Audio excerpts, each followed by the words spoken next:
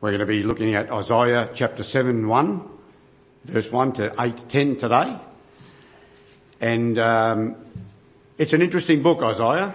I've had a few discussions with Raph and a few others that we trust that you're enjoying it, because Isaiah is not the sort of book, I guess, that gets preached about a lot through, I think, the churches, but I think it's great that we've been able to take it on because there is a lot to learn from it, and there are a lot of important lessons for us. And there are three important lessons that we can take from these verses this morning. The first one is, as you see up there, if you do not stand firm in your faith, you will not stand at all. You know, we can get caught up in the vicissitudes of life, that we get tossed around by the waves, like around by the waves of the ocean, not knowing who or where to turn to. We can assess the situation, and sometimes we look for the best help, and occasionally we may sink further into the problems that we face.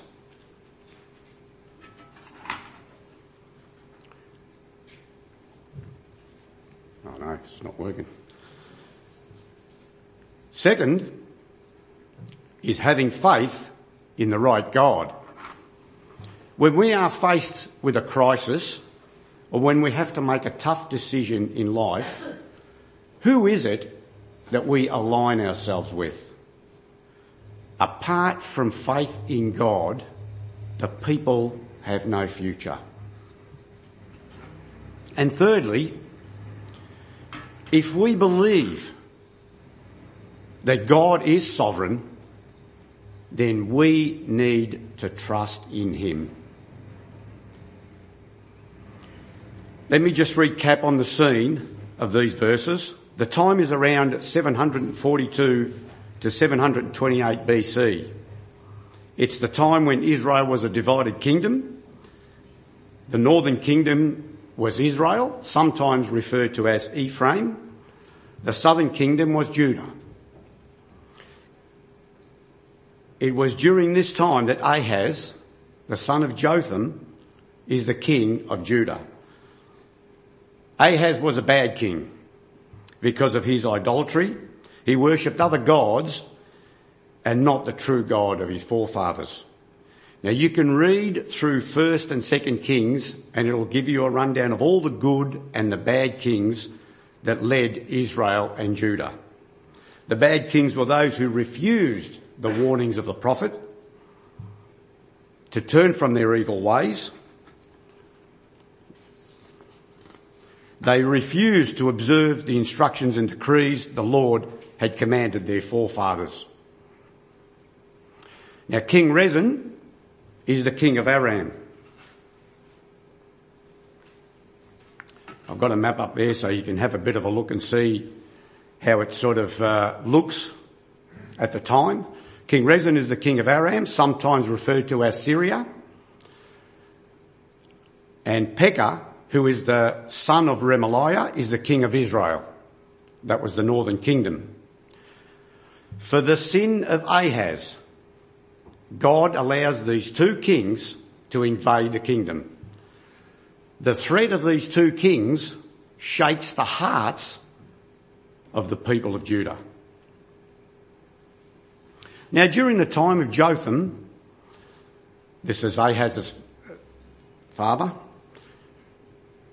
Isaiah was silent. But now, in the midst of crisis, Isaiah comes onto the scene. Firstly, to uphold God, and as it seems, to warn and help out Ahaz. God sends Isaiah to encourage Ahaz, and he tells him that Rezin and Pekah are no real threat. God is telling him, there is no need to worry, trust in me.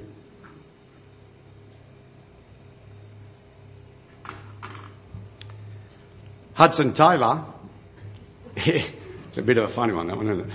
I just had to use it, it was good.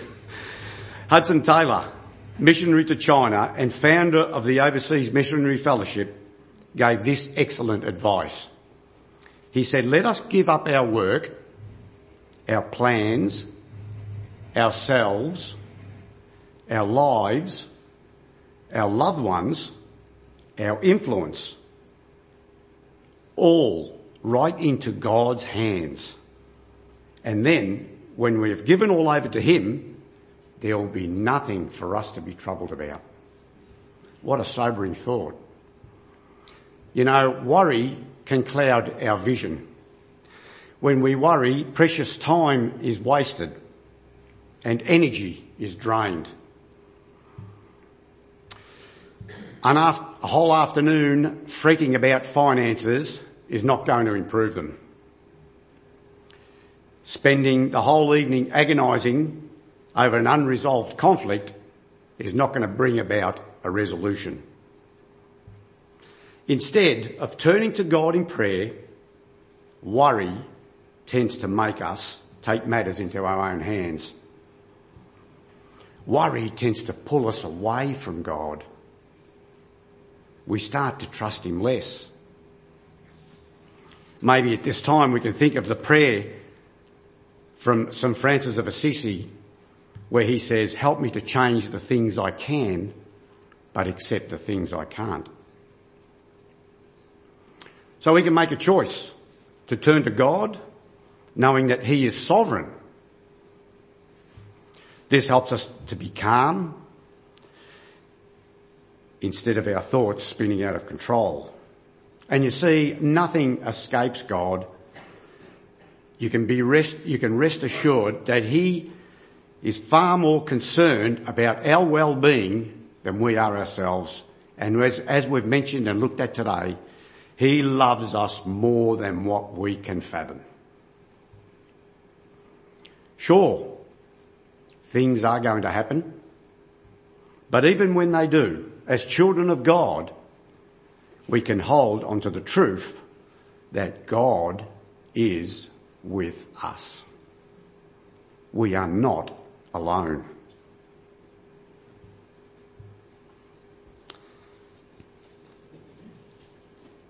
God wants Ahaz to trust him, so much so that he tells Ahaz, ask me for any sign, no matter how extreme, and I will give it to you. God is saying to Ahaz, put your trust in me. But Ahaz doesn't choose well. Ahaz puts his trust in the king of Assyria, which at the time was Tiglath-Pileser III. Now he claims that he will not put God to the test, which was noble, but from someone who had a faithless heart, it was hardly worth recognising. So here is the king of Judah, the one who's supposed to be the safeguard of the Lord's temple and upholding the Lord God himself. And all he had to do was pray and trust in God. You know, the sad thing is that I wonder if I would have done the same thing. You know, you see, to some extent I can understand why King Ahaz would side with the king of Assyria for security and protection. It was tangible. It was instant. He could see the armies. They were visible. But the life of faith is the life of the word. Jesus says, believe in me, remain in me, trust in me. You know, when we put aside God's word, things start to come undone. Things don't go so well. Well, Ahaz does pray, but he prays to the wrong God. He puts his trust in the king of Assyria instead of the God of Israel. Ahaz refuses to listen and doesn't want to allow God's word to be influenced by his judgment. All unbelief is a rejection of God. What would God say to us if we're tempted to waver? The challenge of these verses is not only for the people of Isaiah's time, but for us now and the church today. What will we do with the word of God's promise? Are we really people of the book? Do we really trust everything that is written in the word and uphold it?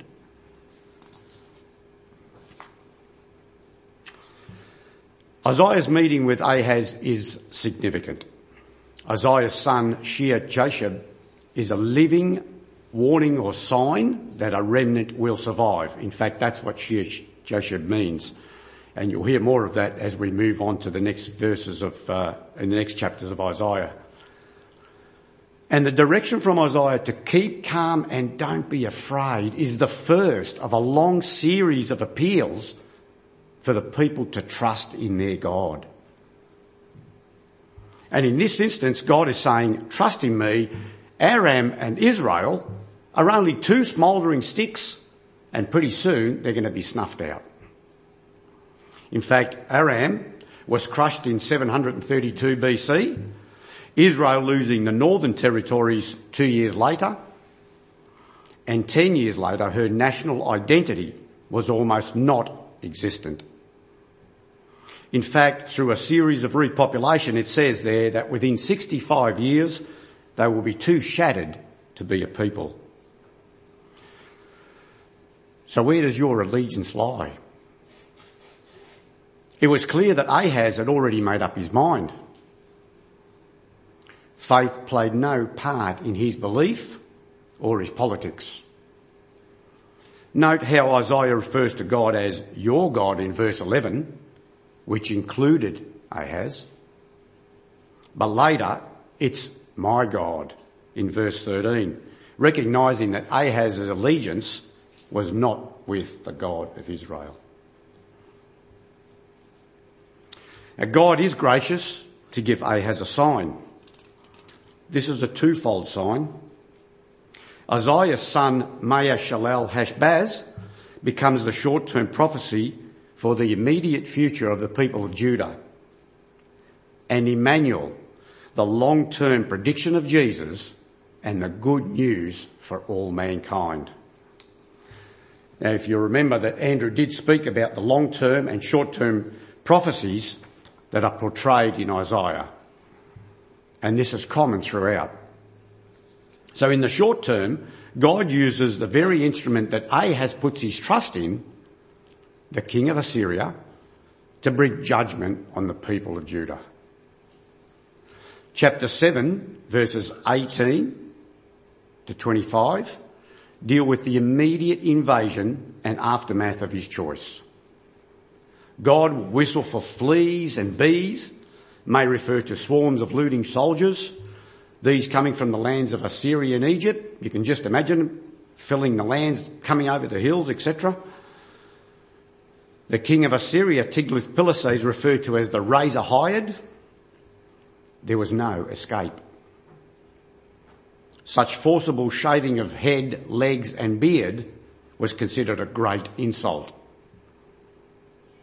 In short, Judah will be impoverished, surviving only on curds and honey.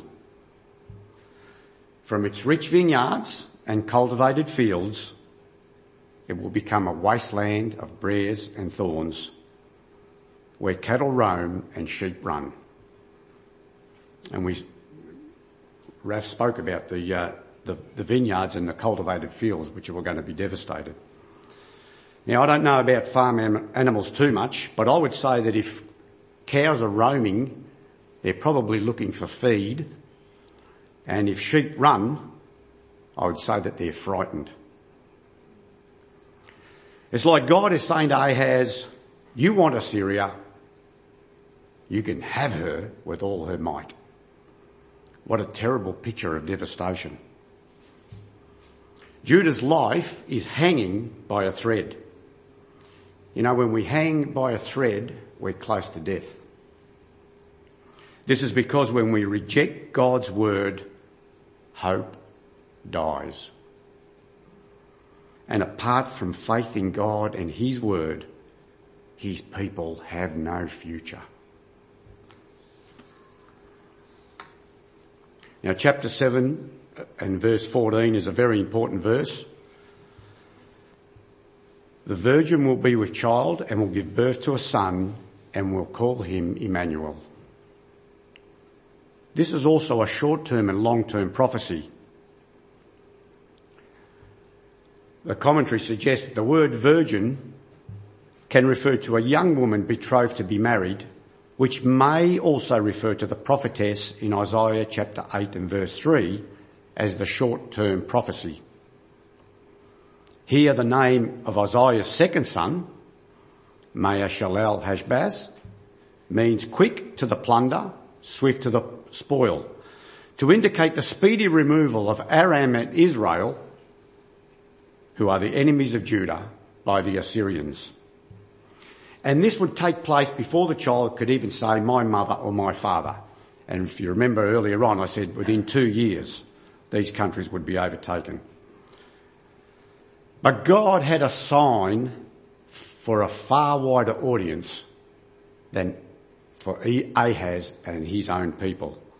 The long-term prophecy is a type of foreshadowing of the Virgin Mary in Matthew chapter 1 and verse 23, which is often quoted at Christmas time, where Jesus is the fulfillment of this prophecy, for he is God with us in the fullest sense. Now, chapter 8, verses 5 to 10, we see God's gentle flow against a serious torrent. The people have rejected the Lord and his promises to David, symbolised by the gentle waters of Shiloh. Verse 6, God allows the floodwaters of the Euphrates, the Assyrians, to overflow its channels and run over its banks. But the swirling of the floodwaters only reach to the neck. God sets the limits of Assyria's might. In fact, Sennacherib's invasion in 701 BC overwhelmed all the cities of Judah except for Jerusalem. The figure changes to a powerful bird of prey, an indication of God's overriding protection for his people. And while all seemed lost, God is with us. You know, only God's plans and purposes will last. You know, these final and defined verses are the prophet's response to the meaning of Emmanuel. God is with us. And the Lord's insistent that the people should reshape their thinking. What does it mean for us today? As a nation, we may be tempted to put our security in military might. We may also be tempted to align ourselves with nations who have that might. As a church, we may be tempted to put our faith in human leaders or the latest trend that help us increase numbers in the church. But you know what? God will build his church, and he doesn't need any marketing gimmicks to do it. In fact, he doesn't need us at all. But our participation in his kingdom building is prayer, faithfulness, and trusting in him, and abiding in him and his word. Now you might ask, well, how does abiding in God's word and abiding in God and his word help us in building his kingdom? Well, each of us as individuals are being changed by the renewing of our mind. The more we read God's word, the more we are challenged. The more we are challenged, the more we will change prayerfully and through the Holy Spirit. You know, Desi and I were in Europe a few years ago and we visited many churches and cathedrals. We found a lot of them had guidebooks, pictures, postcards of the actual particular church that we visited, but very rarely did we see a Bible in there. We saw impressive architecture, magnificent sculptures, and beautiful stained glass windows. All seemed of a bygone era. And as wonderful as these things were, one question remained, which was also given by Jesus. Will the Son of Man find faith when he returns? Isaiah 7 and 8 carry a warning to us all that if we have no faith in God and his word, we have no future.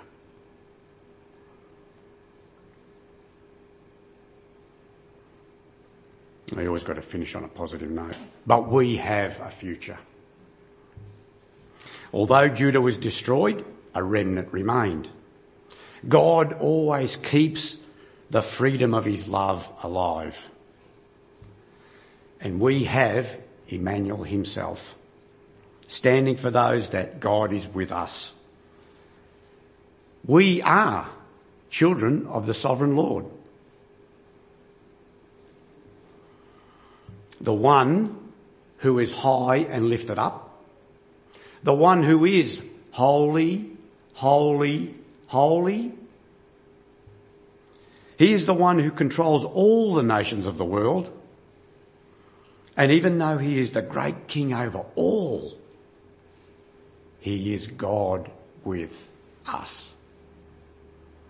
Not just near, but for us and with us. What a great comfort we can take away with that. So we can, folk, be firm in our faith. To go and make disciples of all nations. And as Jesus said, surely he will be with us always to the very end of the age. Let me pray.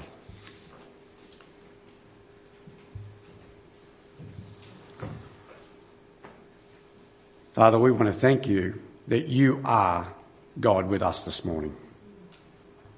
You are the true and mighty God who protects and encourages. You are the sovereign Lord who reigns over all the nations of the world.